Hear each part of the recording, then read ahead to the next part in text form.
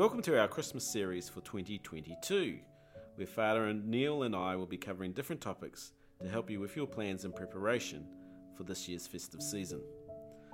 Father Neil, we think that reunions and catching up with friends and family will be an important part of Christmas this year, but I guess travel has always been central to the Christmas story. Yes, it's very much at the heart of it. This struck me very powerfully this year because a few months ago I went and visited my sister in Canada, who's a widow. Hadn't seen her for 3 or 4 years because of COVID. And one of the things that struck me was on long trips like that, how tricky it can be and how much there is to negotiate. Even travel around New Zealand can be difficult.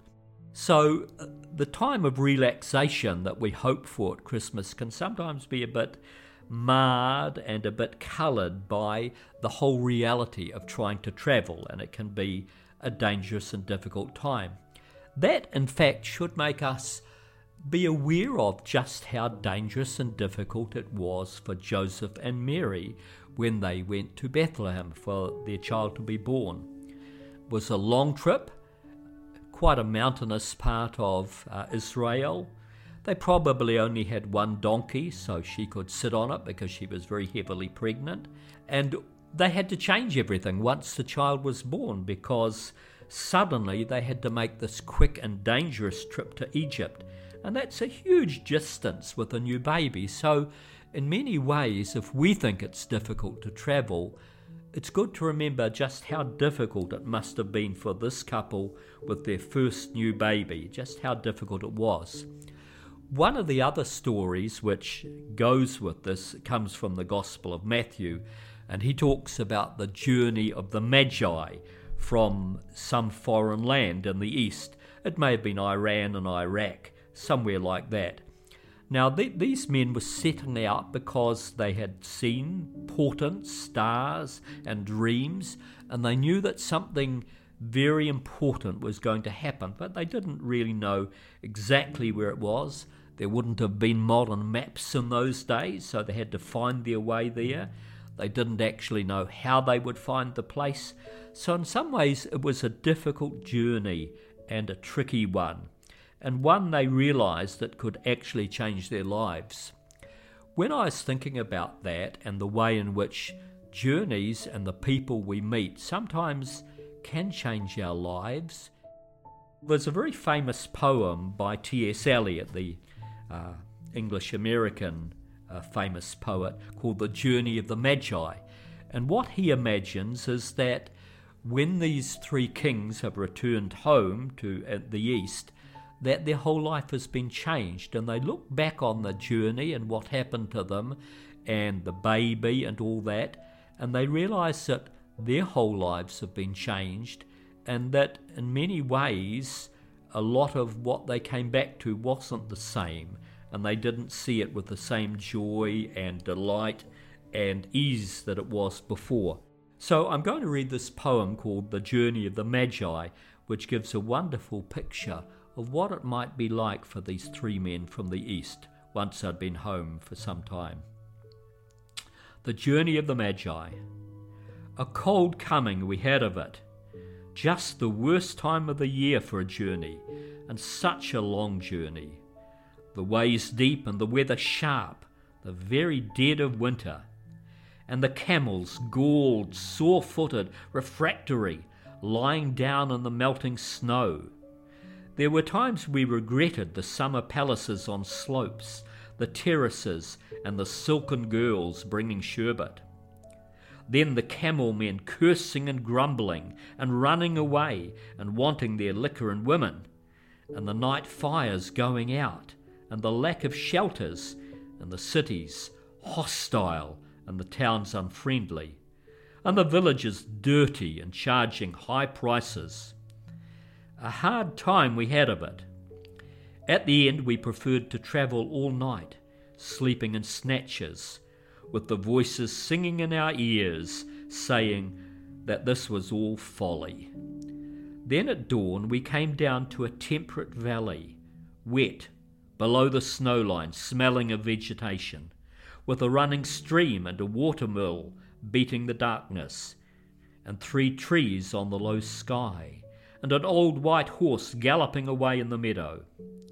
Then we came to a tavern with vine leaves over the lintel, 6 hands at an open door dicing for pieces of silver, and feet kicking the empty wineskins.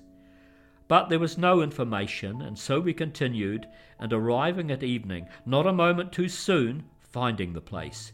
It was, you might say, satisfactory.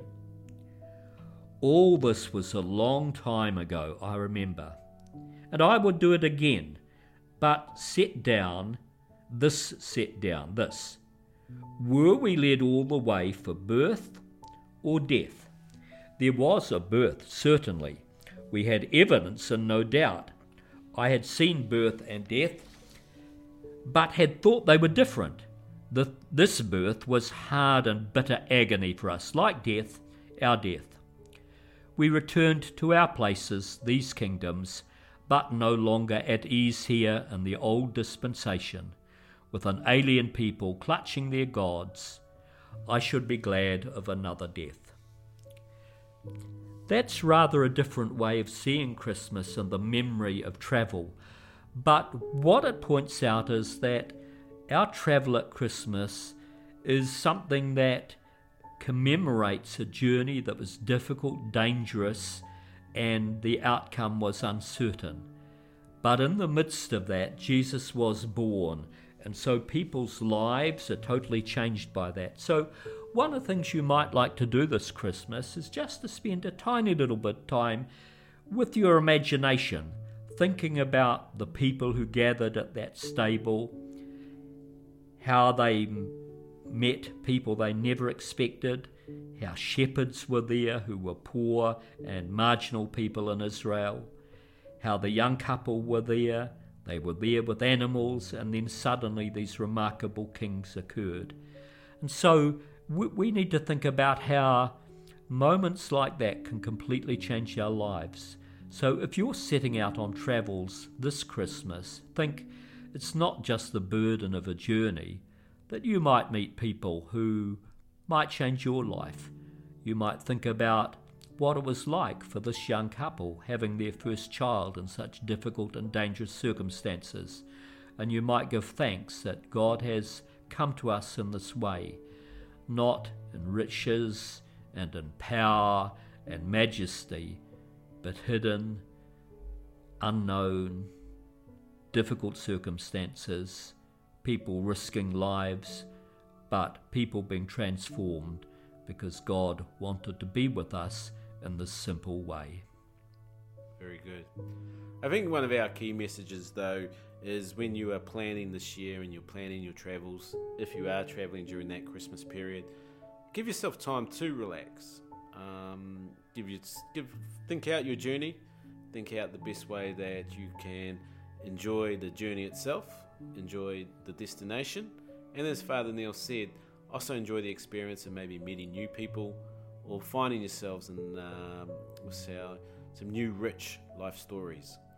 Whatever your plans are, we at an early stage sort of wish you safe travels, and also really want to reinforce, make sure you find time to reflect, or as Father Neil said, to imagine, use your imagination, and to think about Jesus' birth and what it has meant for so many people over so many years. Thank you for Father Neil, and thank you to you, our audience, for listening to our Christmas podcast. We will be continuing this series over the next few weeks, looking to try to help you as you think about Christmas this year. Cheers.